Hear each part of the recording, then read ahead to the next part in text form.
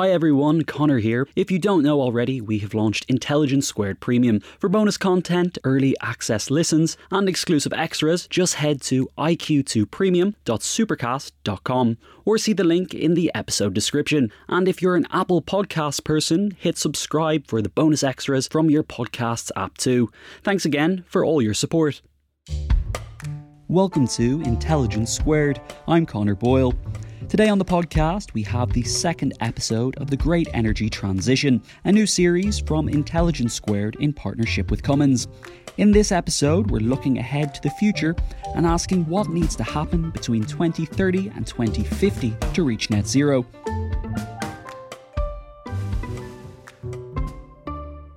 To explore the drastic technological innovation and societal change that will be needed to make net zero emissions by 2050 a reality, we're joined by Srikanth, President of the Engine Business at Cummins. To find out more about Cummins, please visit cummins.com. Our host for the series is physicist and broadcaster Helen Czerski. Here's Helen with more. Hello and welcome to The Great Energy Transition, a new series from Intelligence Squared in partnership with Cummins. This series is all about bringing together leading voices to discuss the big questions around the environment and energy and the journey to net zero. I'm Helen Czerski, I'm your host, and this is the middle one in the series of three. So our first was about what's happening between now and 2030 to achieve net zero. The final one is about the role of corporations in the energy transition. And this one, the middle one, is about the medium term. What needs to happen between 2030 and 2050 to achieve net zero? And joining us today is Srikanth, who is the Vice President at Cummins and President of their engine business. And we'll be hearing lots from him about the Cummins view of what will happen between 2030 and 2050. And of course, his broader views on how to ensure a successful energy transition. And we've got lots to discuss. There's all these big questions, how do we think about these big challenges? Which technologies are going to be critical for this transition? What infrastructure is going to be needed and how do we future-proof it? And what other groundwork needs to be laid so that we can really make this transition effective? The groundwork for stuff that may not start happening until a decade or so from now. So it is time to introduce our guest for today in a little bit more detail. Srikanth is a Vice President at Cummins and also, as I said, President of their engine business, which is the largest of Cummins' business segments. And his focus is on positioning Cummins as the leading powertrain supplier across the full range of options. So they have currently diesel and natural gas and then hybrid and electric powertrains. And in 2021, Srikanth and his team were responsible for an output of nearly 1.5 million engines globally. So this is no small change we're talking about here. And so he's got a very broad view of this business. So Srikanth, welcome to Intelligence Squared. Thank you, Helen. Thank you for that nice introduction as well. Yeah, thank you. I'm super excited to be here. Well, we'll get stuck straight in with some big thoughts here, I think. So first of all, the world is changing really quickly. We can see already the changes from year to year are really coming fast. So thinking ahead to 2030, it seems a lot might already have changed by then. So how does a business like Cummins approach the planning? What feeds into it? In a world that's changing so quickly, how do you plan for what's going to happen between 2030 and 2050? Can I just take a step back just to tell a little bit about both me and the company as well? I've been in the company for well over 30 years, and I've been around the world. I grew up in India, came to the United States, then lived in Mexico, lived in England, and came back over here to the United States. And this company has been there for about 103 years. So there are parallels from what has happened in the last 30 years is what the next 30 years in some ways are likely to be, even though there might be accelerated stuff that might happen. I think in the last 30 years, I personally have seen in commercial mobility and transportation enormous amounts of improvement that we've had. So for example, today, 67 trucks today produce the same emissions as one truck that produced in 1988, which means that we have made huge improvement in emissions and efficiency and things like that, which then makes me think that what we are doing now in 2022 was what we set the stage in 2013, if you will, which means for what needs to happen, particularly because reliability, durability, and other things are important in the commercial mobility and transportation space, we're pretty much getting started on what work will get to go down the assembly line by 2030 or so. So almost already, if you have not started doing some work today, 2030 will pretty soon be here. So which means for me to see what needs to happen between 2030 and 2050 is long-range scenario planning is one thing that we do quite a bit in terms of what kind of adoption rates for zero emissions vehicles might be, whether it will be a slow adoption, it'll be a fast adoption, what kind of regulatory framework that we would have from people in Belgium, some people in California, people in Beijing, people in New Delhi, as well as in EPA, if you will, in the United States. And the last one would be what kinds of government incentives and others that are going to be there in the political framework. So it is public, private, as well as regulatory framework, which is what will help us come together to understand what can happen between 2030 and 40, which then allows our technology planning and financial planning as well. Now, I sort of have to ask this question because I gave one of your job titles as president of the engine division, and yet many people see the road to net zero as basically that's the getting rid of the engines. So how does an engine business approach the energy transition? Are there going to be any engines in 2030 or 2040? Yeah, and I think all of us have come and given some major pronouncements, right? The United States has said 2050. China has said 2060, India has said 2070. These are all terminologies that are there that people and countries would want to get to net zero by some particular time. What I don't know, I think I know for sure, is it's not a light switch event, which means things are not going to happen overnight. I just recently visited India and I came back from there.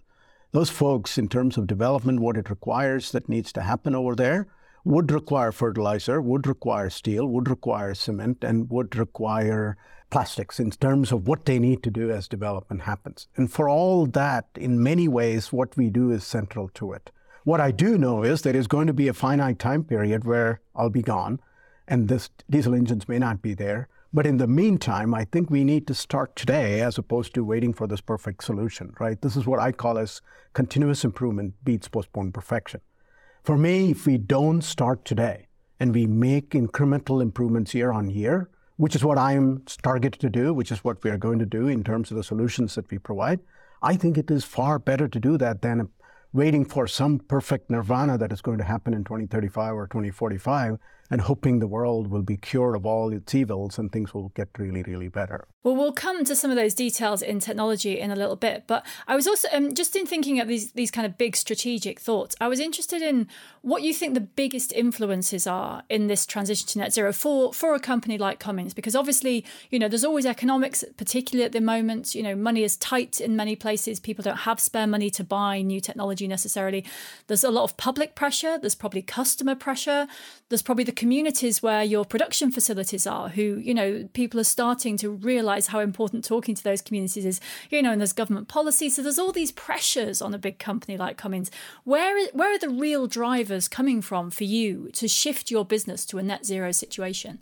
Yeah, thank you. I think in the larger scheme, like you said, it is the community, it is the production facilities that we do, and it is what do we do to take care of the communities that we are in, and how are we going to provide employment and growth is one aspect of it. The larger piece, though, what we do is the products in use is what produces the carbon that we do, which means 99% of what we do is how do we improve the products that we put out there, which produces lesser carbon.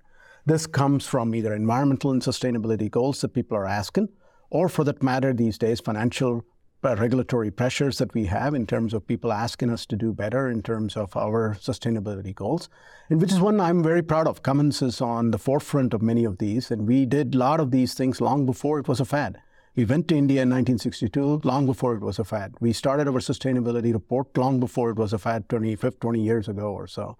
And these are things that we do because it makes right sense that we and the community are symbiotic in some ways, that we have to do these things, right? But the bigger picture is, at least as it relates to commercial and transportation, in terms of commercial mobility, most of these people that use this use it for a living. Unlike you and I using cars, we could afford not to have a car tomorrow and we could ask our spouse or somebody else to drop us at work. Whereas for these people, what they do matters in a serious way. So what they look for in some ways is, will my total cost of ownership be right? Will it economically make some sense? And at the same time, do I have the necessary infrastructure that is there for me to use this? Because the gasoline and the diesel infrastructure that has been put in place over the last 100 years has been huge. Now, to disrupt that and being able to put back electric networks or others that you need to have, the first thing that they ask us is, do you have the infrastructure that is there? Can I do my job that I need to do? And will it make money for me? These are the three big drivers I get to hear every day when I go to customers. And that's what forces them to make decisions on one technology over the other. And the other thing they would ask us is, don't push me into one set of technologies. Give me the palette of technologies that is available so that I can choose what is best for me for the application or for the use that I need to have. And I'm interested, picking up on that, particularly the example of different users having different needs and different priorities. Cummins is a global company. So how does this look across different continents? Because as you said, for us in the industrialized West, there is a particular set of concerns here, a particular set of systems that are already in place. When you're looking at the global business Cummins has, do you need a different strategy on different continents or in different regions? And how do they differ? Well, in lots of ways, on two axes, I would say. On one axis is, what is the horsepower, if you will, that you need to do the work that you need to? And for those of you that have been in some parts of the world, you'll see these buses and trucks that are driving at 10 miles an hour, it feels like, on first gear, because of how the infrastructure on the road is there, right? In which case, what you would consider as a 200 horsepower motor that you would probably call it as medium duty in North America would be heavy duty in India, for that matter, or in Africa, for that matter. The other thing, for example, most of our combines and agricultural equipment works for about 300 hours in any given year. In places where these land masses are not available for you to do agriculture, most of these equipments are very, very small, if you think of it. So one is hours that you use, from 300 hours to 6,000 hours that you would do. On the other side is in terms of horsepower as to what is the power that I require for the work that I need to do.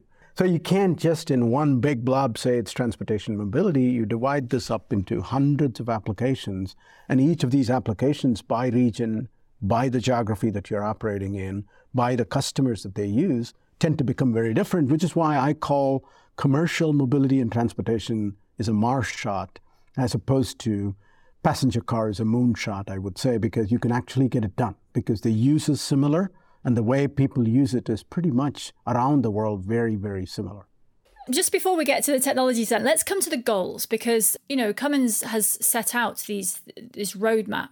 But to tell us what it is, there's all these companies at the moment and everyone's got their policy and their strategy and their wherever. There's all these buzzwords that kind of go round and round, and I'm never sure how much some of them mean. But what for Cummins specifically, what are the goals in terms of net zero and sustainability? Yeah, we've said that publicly, by 2050 we would be net zero. What that means for us in terms of net zero is net zero in the operations that we participate in, which is factories, distribution centers, and others.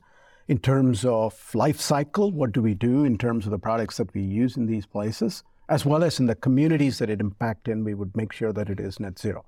The other large part that we have said is that the products that we use that go into use with our customers would be net zero by 2050.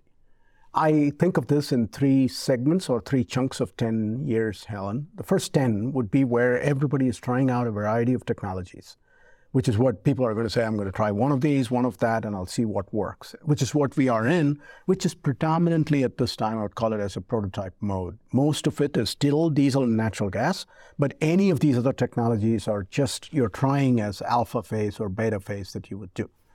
At this time, people are also starting to think about what infrastructure can be there to be this green infrastructure that we could have, because well to wheels is hugely important for us, meaning from well to tank and then tank to wheel, right? Tank to wheel is what everybody talks about, but if you cannot green the grid, then what you get in terms of you might be driving an electric car in Indiana, where I am from, but most of the source of that power that comes from is coal, which doesn't necessarily help from a well to wheel perspective.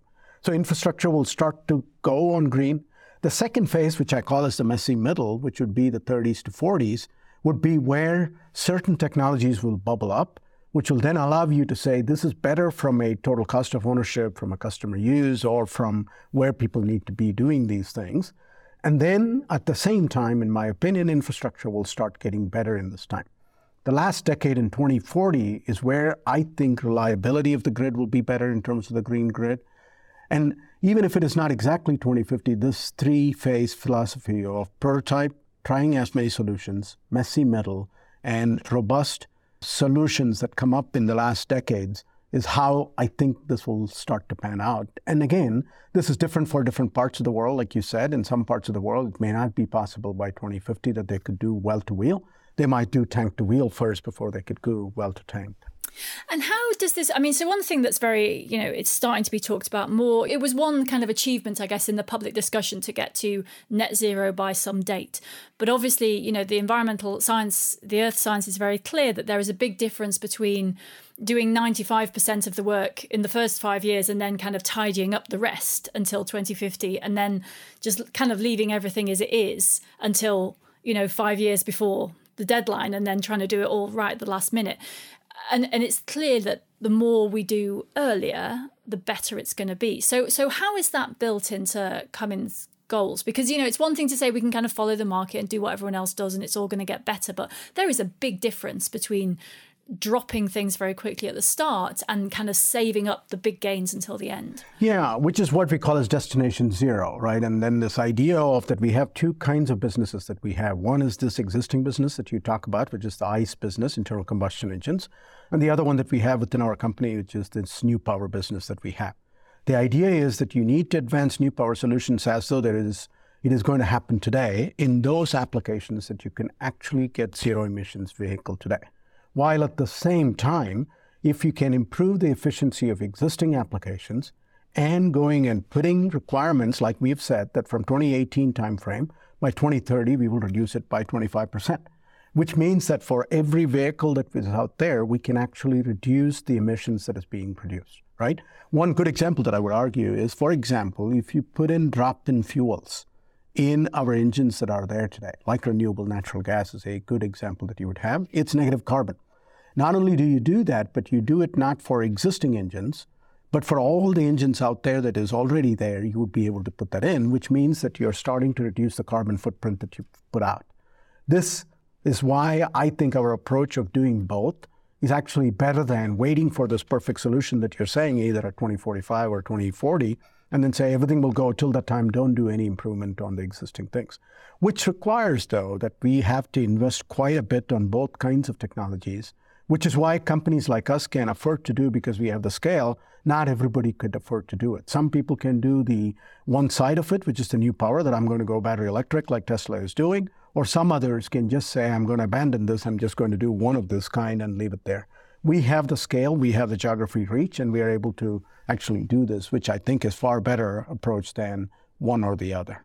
So you're just, because a lot of sort of environmental discussion at the moment is very hard on any investment in diesel engines, for example. So am I right in thinking here that your justification is that the infrastructure doesn't exist for something else for now, so you make the diesel engines better while you can, expecting that to be overtaken? Yeah, I think it is exactly that, but then even more so that every improvement that you make today is actually going to help in the long run as technologies get firmed up. It's not only in diesel, right? Natural gas is a lower carbon fuel. If you can use bio-renewable fuels that you could put in diesel, which allows you today, let's say 20% of what you do is biofuels, and if you are capable of using 100% of our engines to be 100% capable of renewable fuel, which we don't sometimes today, not all manufacturers do, then it allows that. Synthetic fuel is the other one that you would do. Natural gas is one. Propane is the other, as well as hydrogen. If you can develop a hydrogen economy as one example, till such time fuel cells are ready, which is going to be quite a while away, particularly in the commercial transportation space, if you can use hydrogen as a fuel in the existing engine that you have, then you can actually gain a lot of benefit over the next decade or so till such time fuel cells are ready. That's our approach to say, start today, don't wait. It's not a light switch event. It's going to take some time. Can you do something in the meantime while you're getting ready for that? Hybrids is another case, where batteries, eventually it'll go to batteries. But if you could put with the existing diesel motor an electric motor, and 20% of that power can come from the electric motor that you have, that's 20% less use of existing diesel fuel that you would use in there, which overall helps with less carbon that's going into the atmosphere. And what do you see in the wide, with your competitors, effectively, the wider world, because it's fine, Cummins is a big company, but still, it's not the only company. And I'm interested in your perspective on on the general movement? Because it has been traditionally the case, especially in things like engines, the sort of more traditional forms of engineering, perhaps, that they have been a little bit slower to accept that, if you run a startup and you invented a widget 5 years ago, then you're quite happy to invent another widget in 5 years' time, right? But these traditional industries, do you see urgency here? I would say in the last 5 years, the world has changed quite a bit, Helen. I don't know if I'd sat in front of you in 2016, I would have been able to have this much conviction about what I'm talking about. At that time, I would have been a little bit tepid about what things are, where things are going. The thing that I'm seeing is there is still a group of people, whether call it one of the ends of the spectrum, where they think that this is the only solution that is available, and these are the ones that are going and talking about what they have. I think in general, a little bit with most of our competitors and customers, whether it's Daimler, whether it is in China or in India and other places that we have, our partners and customers that we have, I think Saner Council has prevailed, and people in general agree that we need to move towards battery electric, we need to move towards a hydrogen economy, and there is a bridge period by which that we need to make improvement today, and we cannot put our head in the sand and just assume things are going to be the same when we wake up 25 years from now or so. And that I'm seeing more and more. I speak to most CTOs and CEOs of these companies, and in general, people feel like we as a transportation and mobility industry can actually come up with the technology solutions that need to be there. But if infrastructure is not there and government incentives are not there, these three things need to coexist together. Technologies can come together, but most times why technologies don't get adopted is because infrastructure may not be there at the same pace as which technology gets to be ready. And then how about measurement? I mean, it's one thing, and we're seeing this a lot at the moment in the environmental space, that companies make a lot of claims of various types because, firstly, because they want to look good, but it's kind of easy to make a claim. It's a lot harder to prove that you've actually done the thing, especially in this kind of world where you're kind of measuring it's not easy to show you didn't do something. So what kind of metrics, have you got a system of accountability basically where you can be held to a standard by your shareholders or the public or your customers? Yeah, we were one of the first companies to do what we call as science-based targets, right? These are national labs and others, Department of Energy and others that are approved mechanisms by which they say, this is how we measure your CO2 footprint, whether it is in your factories or in your communities or in your products that you use. And then what is your baseline and where are you going from there? But there is lots of this that everybody wants to claim that I've improved by 20% or I've improved by 30%. The one thing that is happening in the United States particularly is this SEC rules that are likely to come up, which might actually force us to do some of this, which is what I think around the world over time might come about that might make it.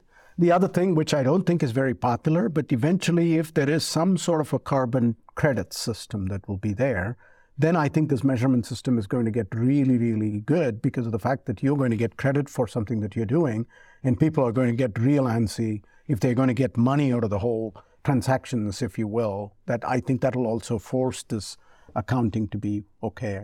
I think the next big discussion about all of this, in 5 years' time, we're going to be sitting here discussing monitoring and verification. So you've mentioned a couple of times different technologies.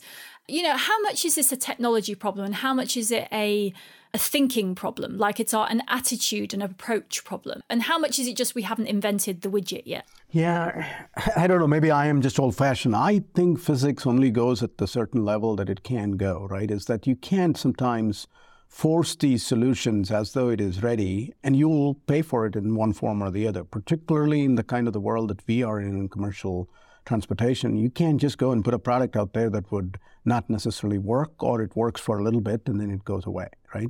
Physics will take its own course, and I think most solutions that are there, we kind of know. None of the things that I am seeing today are new technologies that has not been there. Fuel cells has been there for a while. For spacecraft, we've used fuel cells. Electric stuff is not new. It's 150 years old, right? And we've used that. Some of the things that we're talking about in terms of renewable fuels and others, I think it has been there. The biggest thing, Helen, I would argue, is the political will and the collective will of nations and individuals together is what was lacking even 10, 15 years ago. And somebody asked me last week, what are you optimistic about? And I think I take cue from social revolutions or social things that have happened in the last 30 years or so. If those things can happen, in my opinion, this thing will happen. I don't think this train has left the station. I'm not worried about it. It will get to its destination, which is destination zero. The question is, how will the path be, is what I don't exactly know. But in 10 years' time, I think it'll get much more crystal clear, I would say.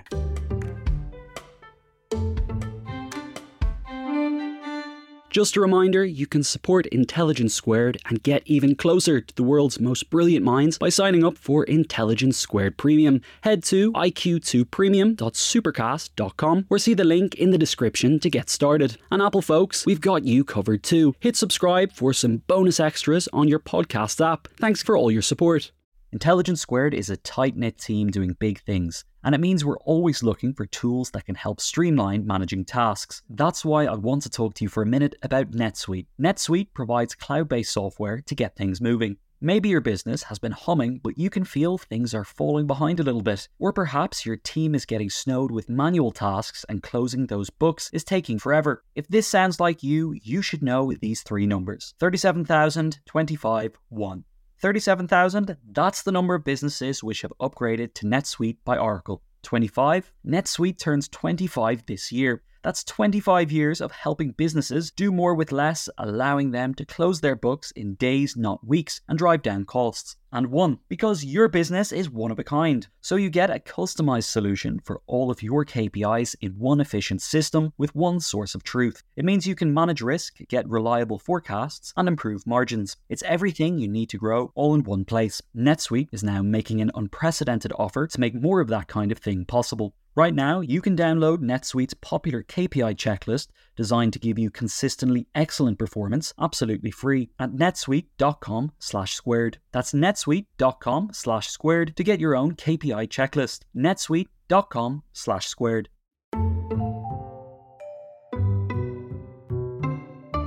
And so what do you see at the moment? So there's pick 2 of the powertrain options that are we can argue about the first one.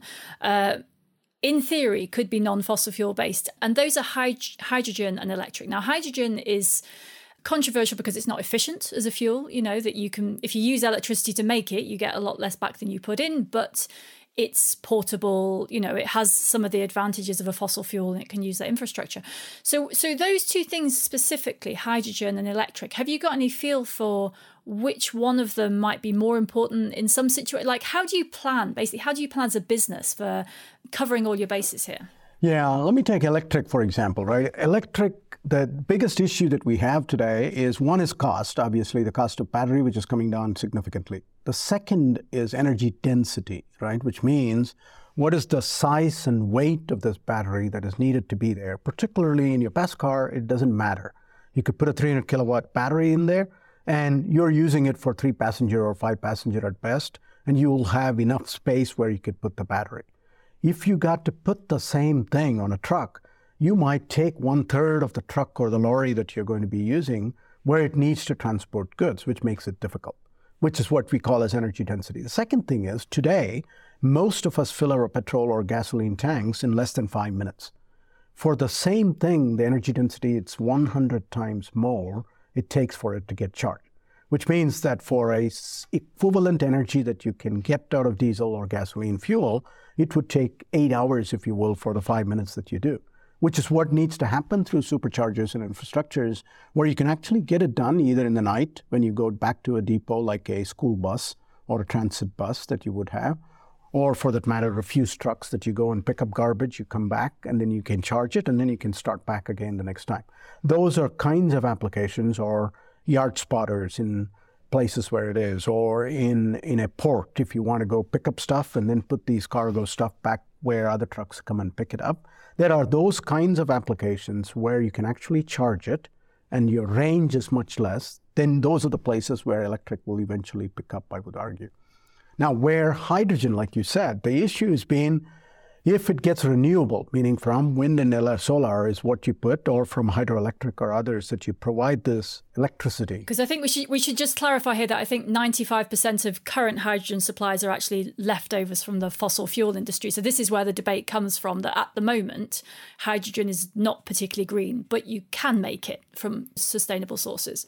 Exactly. If you do it from sustainable sources, then green hydrogen is the best thing that you could do because of the portability that you talked about, whether it is in some parts of the world, they think it needs to be liquid. In other parts of the world, we think it is gas. That has not been necessarily determined. Europe likes it because they would like to get ammonia from other places, which allows you then it to be liquid.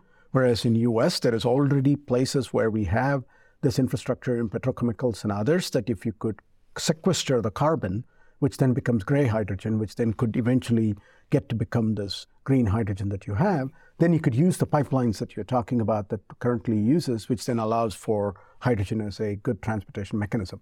The thing why hydrogen is good, Helen, in my opinion, is hydrogen is used in steel. Hydrogen is used in cement production. Hydrogen is used in petrochemical production, which means they have today the infrastructure that is required by many of these companies that are there. Shell, Aramco, Saudi Aramco, and all these guys use hydrogen today. And for them, it actually makes it easier as well that they could do. The other is materials that are used for the creation of batteries, right? Lithium, cobalt, nickel. All these things are sometimes not easy to find. And the amount of energy that you need to put in the creation of battery also makes it hard sometimes for you to actually look at the well-to-wheel use of it, right? Which is the other bit that you can think. So back to transportation and mobility, back to what I'm good at and what I know about. I think it'll be based on application. For short haul, in-city applications with a return to depot, battery electric will be the ones that would go. For long haul, long distance commuting, if hydrogen can become the source of fuel, it would be much easier because of the fact of transportation and how long it can actually go. And it will allow you to use the space and cargo that is required for movement of goods as well. And so for Cummins specifically then, what are the engineering really advancements that are your focus now? I mean, we've talked about this. We're looking ahead to 2030, but presumably anything you engineer now is only going to be ready by 2030. So what are the things that are really like where you're focusing effort now? I'll break it down into 3 or 4 things, right? In electric stuff, it is more about the fact, what is battery cell chemistry, electrochemistry of batteries? How do we put these things together, battery cells into battery packs? And what is the electronics behind it in terms of working through all this? How does this work? So the software side of it, how does this battery charge and decharge? Those kinds of things is what the technology that needs to be proven out and that needs to become really stable. On the fuel cell and the hydrogen side of it, it is the production of hydrogen in some ways, which is the electrolysis that we are participating in. It is as well the fuel cell technology itself as to how do these membranes work, how does it not leak, how is it reliable, and what do we need to do. And then the size needs to come down so that we can actually put this under the hood of a truck, if you will. On the internal combustion engine side, it is more of the same, if you will, on efficiency of diesel engines. How do we use our diesel engines to use different fuels like hydrogen, like natural gas and others? And then the other piece of work that we are trying to work on is these low carbon fuels. Is there a real thing on low carbon fuels? Because if you have to green aviation, it's going to be synthetic fuel that you got to do. Kerosene will not do it today. And if you need to move from kerosene to the zero carbon fuel, then most of the synthetic fuel is going to go over there. In which case, can we have renewable fuels like natural gas and others that we could do, which means that our infrastructure around that needs to change also in terms of how do you carry it, how do you transport it, how do you provide the delivery of this into the engine, and what do you need to do. So fascinating work, which is why I think that even though a lot of people think that it's not fascinating industry, what we are doing is just cutting edge, in my opinion. It's not just always in Silicon Valley that you do cutting edge work. We do it in Midwest of Indiana as well. Well, I think actually, one of the interesting things about this whole transition is that the things that matter most are not the sexy things in the traditional way of thinking about it. And almost that's the biggest problem. Like, sure, someone wants to build a space rocket. It's very cool. Hooray. But actually, that is not, we don't need space rockets. We need very mundane technologies that work very well. And they're much less, you don't get them featured on the front of technology magazines in quite the same way. Do you ever feel kind of sort of unappreciated in that way? Yeah, it is. But then I've grown in this company, which is being called as a quiet company, right? I've not talked to one like you in 30 years that I've been in, right? And sometimes we just do our job and hoping that we Somebody will notice it and somebody will recognize it, and that's good enough for us. And I often, when I came in here, that said, hey, if you don't want your mom to know about what's going to be on the papers on Monday, don't do it. That's kind of how I grew up in. And so it just seems like I'm old-fashioned in some ways, yeah. My mum's on Twitter. She knows everything. I wanted to ask you about laying the groundwork, because along with technology that perhaps isn't terribly sexy to some people, there's a lot of, if you want to scale things up, if you want to change a whole system, there's a lot of things you need to start doing 10 or 15 years before you're really going to use them. And so there's a lot of forward thinking here. And also it's a bit of a bet, because you perhaps don't know exactly what is going to be needed. So I was just wondering, what do you see in that space? What needs to be done now to make sure things can happen in 2030? And how do you future-proof the effort that you put into it? Yeah, I tell you, the G20 is actually meeting in Bali right now, I think, the top 20 nations. And somebody said this, which I think would be nice, if that 10 of those 20, if they can get their act together, and all these players that are there, that is probably the biggest thing that we could do. Yeah, I can recycle. Yeah, I can do simple things that I should be doing. But the bigger thing that can have the system of system things that you're talking about is if those 10 countries can come together and make some meaningful things that we could do, that would work. The second is, I would argue that walking the halls of Washington, D.C., Belgium, and some of these important players is important because they have the pen to go and do important things, just like they did the Inflation Reduction Act recently, the things on the CHIPS Act they did. These are kinds of things that they can, in one swoop, make huge investments for the future in terms of greening stuff, either on the infrastructure side or on the technology side. The third thing that I would say is that as industries come together, I think we need to think about our industry, put meaningful solutions, and put realistic goals and make that happen. If each of us can do, meaning that the fertilizer industry can do that, the steel production industry can do that, electricity generation can do, then collectively governments and regulatory frameworks can come together to go make this happen. The last one, which is important, I think regulation plays actually an important piece that is long, that is set in goals, and say that there is improvement that is going to happen year on year over the next 15 years. That will set the industry up well for them to go do as well. The last one I would say is, in some ways, there is this VC and the other infrastructure that is there where money can go, where it needs to go. I think there are a lot of people that are doing those kinds of things in terms of putting venture capital fund in some of these early stage technologies that are there. And collectively, I think those four things could actually make a meaningful impact, I would say, Helen. And so to sort of pick up on the first one there, what do you think is the balance between the need for some kind of standardization? Because in the long term, it's more efficient if everyone is using the same kind of pipes or the same kind of, all of us have got computer connectors of 37 different types hanging around from the last 15 years, right? But in order to have some kind of standardization, everyone has to agree on a technology quite early. And so there's this thing where everyone's like, they're trying things out. We want all these different things. We all want to have our own solution. But at some point, what the world wants is just one kind of plug or one kind of pipe. How do we balance that? How do you see the risks of, when do we have to choose? Okay, we've had our experimentation. Now we have to pick, we're just going to commit to this one because in the long term, that will be more efficient, even if in the short term, it's less efficient. Yeah, and I think one example, if there is one that is in front of our eyes, is the passenger car, right? I think a lot of experimentation was going on for quite a while in terms of plug-in hybrid, series hybrid, in terms of fuel cells like the Toyota Mirai, Hyundai, and others have done, GM has done. And I think it is going almost close to enough. We're now going to be battery electric for passenger cars. I think that's why I call that a moonshot, that it is more or less coming there in the next 3-4 years. I think that will be decided, whether you're going to be in India, whether you're going to be in China, it is going to be more or less electric.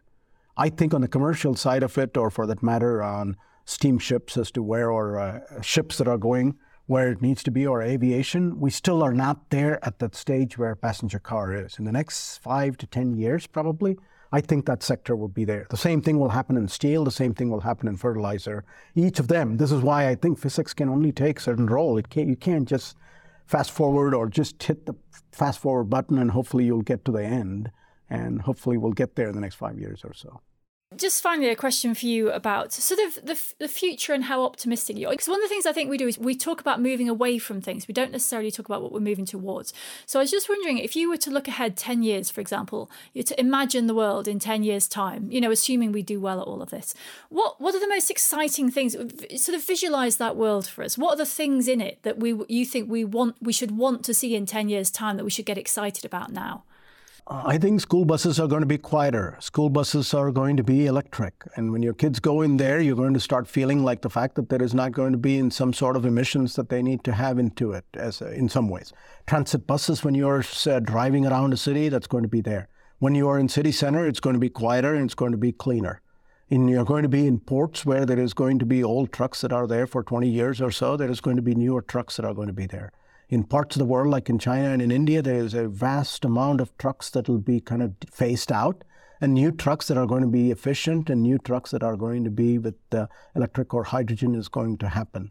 These all give me hope that not only will development continue to happen, but at the same time, I think we are going to be in a cleaner, better place for our grandkids. I sure hope that my grandkid would come up and say that, what did you do in the 20s? I actually made a difference, and that difference is that I made this place greener.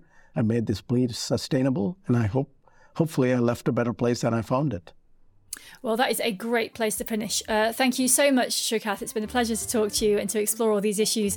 Thank you to the audience. Thank you to Intelligence Squared and Cummins. And the next event, the third one and final one in this series, we'll see us exploring the role of corporations in the energy transition. And you can find out more about that if you go to intelligencesquared.com. You can sign up to the newsletter where you find out about all these upcoming events, and you can register for that event there. And for more information about Cummins, please visit Cummins.com. And that is it. So I hope we've given you some food for thought for the rest of your day. So thank you, everyone, and goodbye.